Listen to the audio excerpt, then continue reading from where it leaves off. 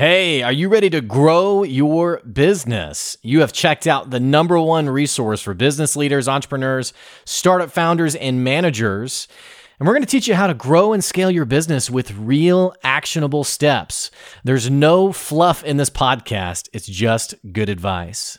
Check out this episode. If you're a first-time listener, make sure you subscribe to the podcast.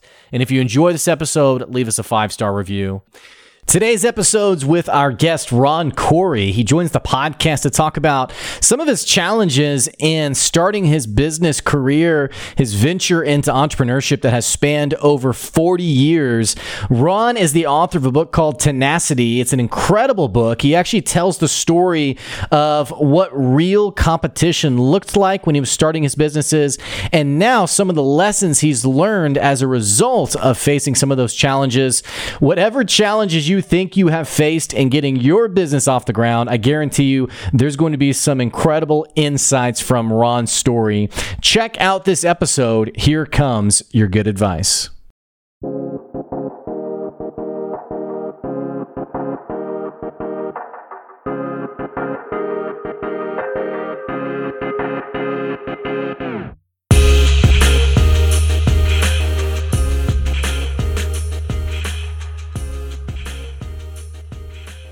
Hey, thanks for checking out another episode of the Good Advice Podcast. Sitting down with a serial entrepreneur today, and that's probably it doesn't really encapsulate all the things that is Ron Corey. Ron has been in business for over 45 years. He's started and sold over 20 different businesses. He's also, you think you have competition bad, he's had some pretty incredible encounters with his competitors in the business. Ron, thank you for joining us today. Hi, Blake. Thank you for having me on your show. Well, I have to tell you, your bio is probably the most interesting that I've read, because I don't think I've ever read about someone who's gotten death threats from their competitors. Yeah, getting into the transportation business in a small town, Las Vegas, in the 1980s was a unique experience. I thought I was bringing just a different service to the industry with purely stretch limousines, tuxedo chauffeurs, actually stocking the bar for my customers. And little did I know that by daring to enter the transportation business in Las Vegas, the people who had a lock on the monopolies engaged in all kinds of things, including anonymous death threats to my home phone, which in the 80s was the only way to reach someone. There were digital and voice pagers, and there were home phones. There were no cell phones. And vandalizing my limos. So it made for a very interesting chapter in my book where I described defining who I believed it was that was doing it among the 2 limousine companies in town, and how I confronted him alone, he and I on an elevator, and that my conclusions were correct because the fear I put in him ended the death threats, ended the vandalism. So I know I had the right guy, and I was able to build my company up and sell it.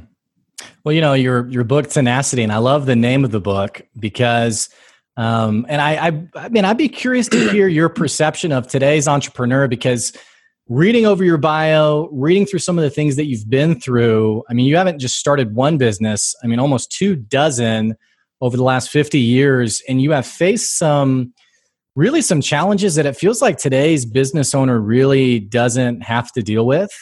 But yet you see comments like, you just got to be tenacious, you have to be hardworking, you have to be diligent. I wonder if today's entrepreneur even really knows what that word means, because many of them haven't been through what you've been through over the last several years. Well, I'd like your listeners to understand, I think there's a multiple effect. I'm not always looking for trouble to have all these problems in my life, but many people start one business, work it for 30 years, sell it, and retire. I was always looking for a new challenge, a new niche to fill that Las Vegas didn't have.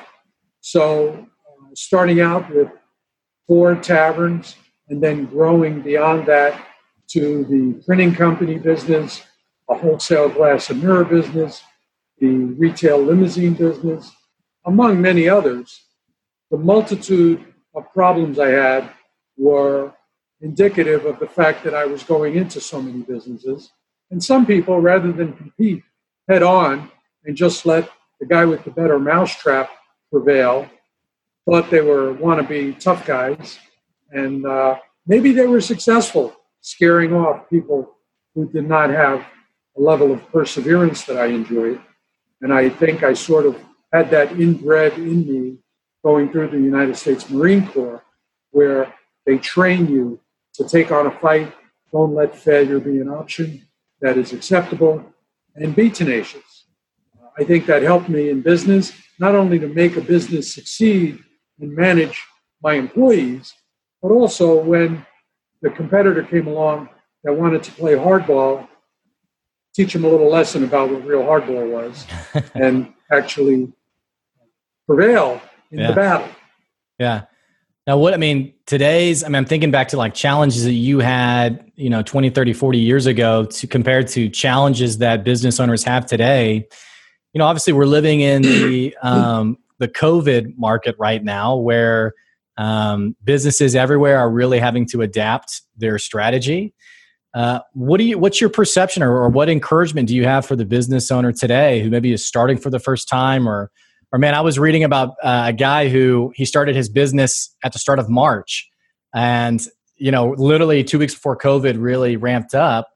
It's tough to be a business owner right now. You're obviously very business savvy. You've been around the block a time or two. What can business owners today do to stay competitive? The coronavirus pandemic is an unprecedented event in our world, particularly in our nation, with, I don't know about other states, but in Nevada, our governor shut down many businesses. And I never quite understood what was in his head that all restaurants and bars should close, but gyms and other businesses could stay open. Misguided legislating is not unique to our country. And I think while it is yet another hurdle for an entrepreneur to overcome, it's a rather unique and unprecedented hurdle dealing with the uniqueness of a pandemic. So on the one hand, these may pose struggles. Many people find something they can't survive. On the other hand, I like to consider challenges as opportunities for those that do choose to persevere. Try to find a way to build a better mousetrap, in the pandemic era, make your customers feel comfortable with changes you can make to your floor plan, training with your employees, do a little marketing to make them aware of what you've done, make them comfortable, because it's going to be very challenging for business to overcome this. And in answer to your question, I'm sorry to go on so long, but what can they do? I think one of the quickest and most important things is make sure they have a business to go back to. By that, I mean many entrepreneurs lease space. They don't own their space. And if the few that do own their space have a mortgage company and they have no cash flow since things were shut down in February and March, you've got to reach out to your landlord or your landlord, or mortgage holder rather, and communicate with them, make them aware of your situation. In my current situation, even though I've sold most of my businesses and pretty much am retired, I still own a car dealership site that I used to operate. And I've got a tenant there who has encountered challenges with the pandemic and the shutdown. And even though the governor allowed them to reopen at some point, he did the right thing. He reached out to me immediately. He said, look, I don't know what the future may hold. I don't know how long I can pay rent. It's a 6-figure rent. It's not small on a monthly basis. And when you lose your cash flow, I could only suggest to your people that they open that door of communication. Don't dodge the difficult phone calls. Confront them head on and work out a deal with your landlord or mortgage holder and explain to them you don't know how long it's going to be before you can generate revenues to the level that you need to pay the full rent, but work out a deal where you could pay partial rent or put off a couple of months And just don't dodge those difficult phone calls, because then you could face foreclosures or evictions. And you have to have a place to go back to work to. And also communicate a great deal with your employees. If a guy gets to reopen after 6 months, but all his employees have moved on to other employment, that's not going to give him a business he can operate. So not easy, but necessary to communicate with your people, make them feel embraced. Maybe you can give them a little shot in the arm financially. If you're a prudent business owner, you've got several months of cash flow banked, and maybe make the gesture your employees didn't anticipate you would make, and send them each a couple of $100 as a good faith gesture. Not necessarily in advance. Maybe it's a gift. Maybe it's an early Christmas bonus. But something out of the blue that was unexpected could develop some employee loyalty that is going to be very necessary when you're allowed to reopen and get back into business. I love your, man, you have such a great insight in terms of like long-term strategy. Like you've nailed on a couple of different things just now. We're talking about leadership, we're talking about retention, we're talking about cash flow and all these things. It feels like a lot of business owners, especially when a challenge, a really big challenge like Corona, but when a challenge hits us, it can be hard to see past the day-to-day or sit past or look past the fight or flight. It seems like you, and I don't know if it's your Marine background or what, but it seems like you do a typically pretty good job of not getting overly emotional, not getting overly panicky, and moving straight to here's the solutions, here's the next steps I can be taking, here's how I ensure the long-term success of my business, rather than panicking about the end of the day or tomorrow or what have you. Yeah, I'd like to think that my book, Tenacity, was, of course, informative and entertaining, but many people have responded to my website, which, by the way, is roncoryauthor.com. Last name is spelled Coury. But it has been inspirational and motivational to people that maybe are facing a major challenge when they've put their entire life savings into a new business and been confronted with such obstacles that they might think to cut and run.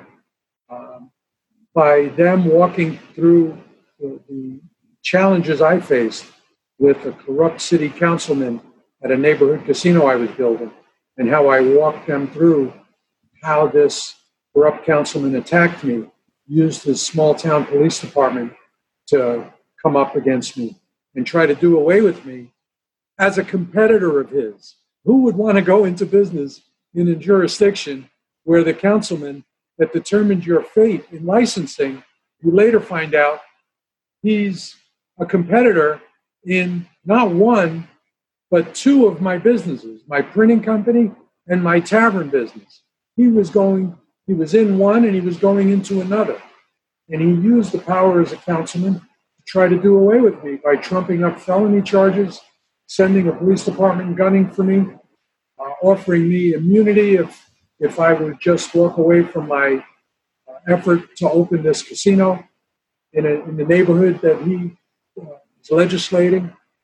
And Tenacity walks people through some very unique challenges that I faced, some of the creative ways, thinking out of the box, that I confronted those challenges and how I overcame them, not just in the limousine and the gaming and tavern business, but it walks them through my entire life story, which I've been very fortunate to receive many, many good industry reviews, 5-star reviews in all 60 cases.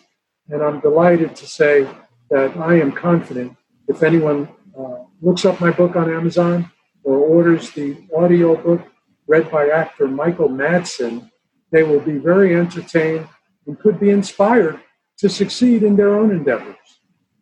That's you say the actor Michael Madsen is the one who did your audiobook? Yes. When I learned that 25% of all books sold today were sold in audio form, part of my entrepreneurial spirit, the first thing I thought was, I didn't realize it was that big a percentage of the book market. So I wanted to make my audiobook stand out. I thought about getting the right voice to be the voice of tenacity. And I first pursued Gene Hackman, who had a very good voice, I felt, and learned through his agent that he was fully retired, wasn't taking on any more jobs. But this particular agent also represented Michael Madsen, who I knew immediately who he was from Donnie Brasco and Reservoir Dogs. When I learned he was available, he was between movies, and I could negotiate a price that was acceptable to me and acceptable to him. I made arrangements, put him in a suite at the Bellagio Hotel, flew him to Vegas from Malibu, and spent a week with him in the recording studio. And my entire book, while available in paperback, hardcover, and Kindle, is also on Audible with Michael Madsen reading the entire book. That's pretty cool. Nice. Well, I don't want to geek out too much because it is very cool. But I want to go back to a comment you made a few minutes ago that I want to hone in on. You said when we were first talking about coronavirus, you said for the people who choose to overcome, or excuse me, who choose to persevere. And I feel like you said that intentionally, that people almost have this choice to persevere or not. What do you mean by that? Well, let's picture the guys, women, and husband and wives as the one person you mentioned just got into business in March. These people might have taken their life savings, spent 6 months planning, setting up, let's say it's a retail business, setting up their shop, getting ready to open. And then this pandemic occurs with no end date. You can't even plan for when life is going to go back to normal. So how many people don't have that level of perseverance in them to hang in there and work out a deal with their landlord, work out a deal with their vendors, and be there for when the pandemic subsides and they can actually do business. And only through a level of tenacity and perseverance will they ensure that they will be there as a viable business when things get back to normal. It's just, as I said, it was an unprecedented event that confronted these people. So there's no rule book or blueprint for them to follow on what to do, which is why I encourage them, whether their business was closed or they've yet to open. Many people may cut and run and say, look, let's take our losses. Let's not let them grow. Let's not build up a higher debt to our landlord and walk away from it. Well, no one solution works for everyone. But in many cases, I think they'll find landlords and mortgage lenders with a sympathetic ear. They can strike a deal that they can live with, whether it's a rent forgiveness or abatement. They need to communicate with their employees, but by perseverance, they could make sure that when their business does reopen or when they're allowed to open for the first time, they're there to try to be successful entrepreneurs. And don't cut and run just because times are tough. This will pass. This country is so resilient. I mean, the things we faced between World War I, World War II, the Korean War, the Vietnam War, this country and the American spirit can overcome anything. And this is, while different in some ways, no different in many ways. And you need people to hang in there and be there for tomorrow. It's amazing how much mindset and your mental fortitude plays a role, not just in coronavirus. I think just in terms of, especially for the new entrepreneur who's really excited about their business and then no customers show up. And, it feels like a deep blow. It feels like, why have I done this? Why did I put all this money into this? For the person who maybe doesn't naturally have that tenaciousness or doesn't naturally have that appetite for perseverance, is it possible for someone to build that up over time or to acquire that or to train that, to develop that? Or is, entrepreneurship only for a certain select few? Well, I think some people are not built for a fight, and other people can be groomed to develop fitness for a fight. So maybe by listening to some of the ideas you and I have discussed, some people who are contemplating their future right now might have a shift in strategy. They might decide to try to reach out to their landlord where they didn't think a deal was possible and try to strike a deal. As I said, landlords could be in a position to forgive some rent, abate some, spread a couple of months out over the future after the pandemic subsides, and make it possible for their people to succeed or make plans for the future. Because just as the entrepreneurs are thinking, well, I can't even talk to my lender or my landlord about a date that I'll be able to pay rent, so they're not going to make a deal with me. Well, put yourself in the other guy's shoes. If he doesn't have you as a tenant, he's got to go find another tenant. And that new person is facing the same pandemic you are. Uh-huh. So it is much more likely than you may think that there's a deal out there to be struck. You just have to try and not throw in the towel so easily. Mike Tyson said something, I've always enjoyed the thought of it, the concept. He said, everybody's a tough guy until they get punched in the face. Well, maybe that first punch that this entrepreneur took at the concept of having no customers or being forced to be shut down by his city council or governor made him think, I need to cut and run, go back to the job I quit, thinking I'd go into business for myself and try to find a pathway to actually get through this and open that dream business that they were maybe going to walk away from. But they have to get the idea first and then develop the willingness to fight and find a path to success. And maybe some people will change their minds and now pursue that dream. Would you consider yourself an optimistic person? Absolutely. You've got to see a road where no road appears and either go through that brick wall along that road, go over it, or go around it. But only through optimism and a belief that you can prevail no matter what comes can you actually succeed in business. Now, is this something that, I'm curious, going back to your very first business, business number one, maybe day one of business one, did you always have that optimism, or is this something that you've sort of built over time? I think I always had it because I got out of the Marine Corps, moved to Las Vegas, did not go back to New York City.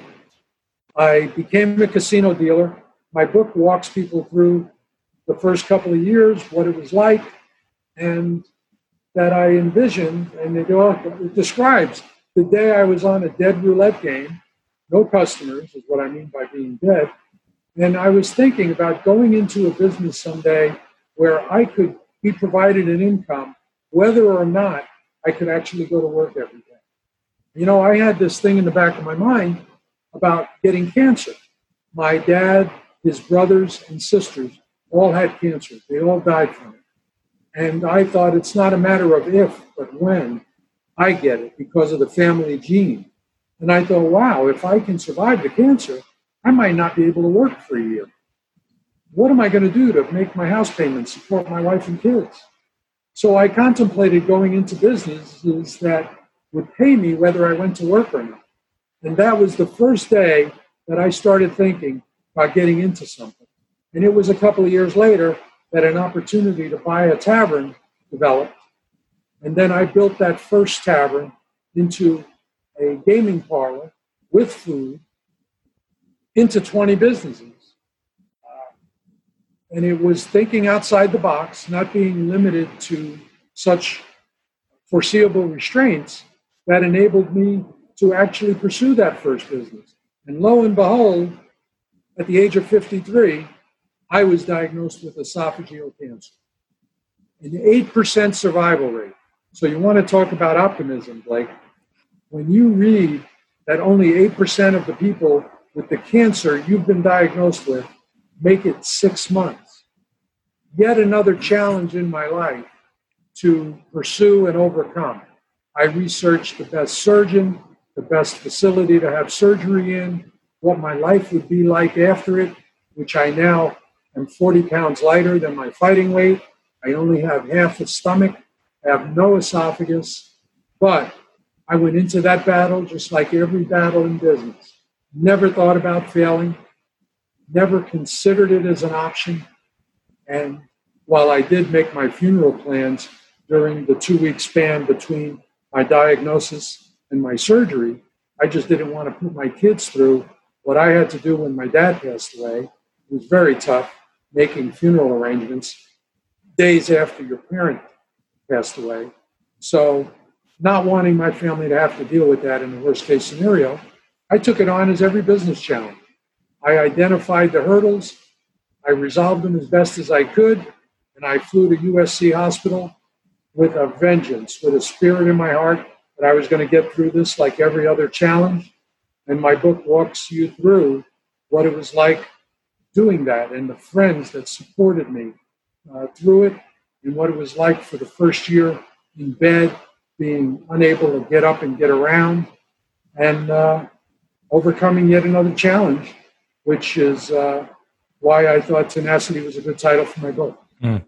Well, and going back to my comment of you being a long-term thinker, it's an incredible story of your first business, thinking about what could happen years down the road and preparing for that. I mean, that's you're a bit of a sage, I guess, with having the forethought of really preparing for your future and being hungry about the solutions that you wanted. We're about out of time. Tell me, what are you working on now? Like what's going on in your world? What's next for you?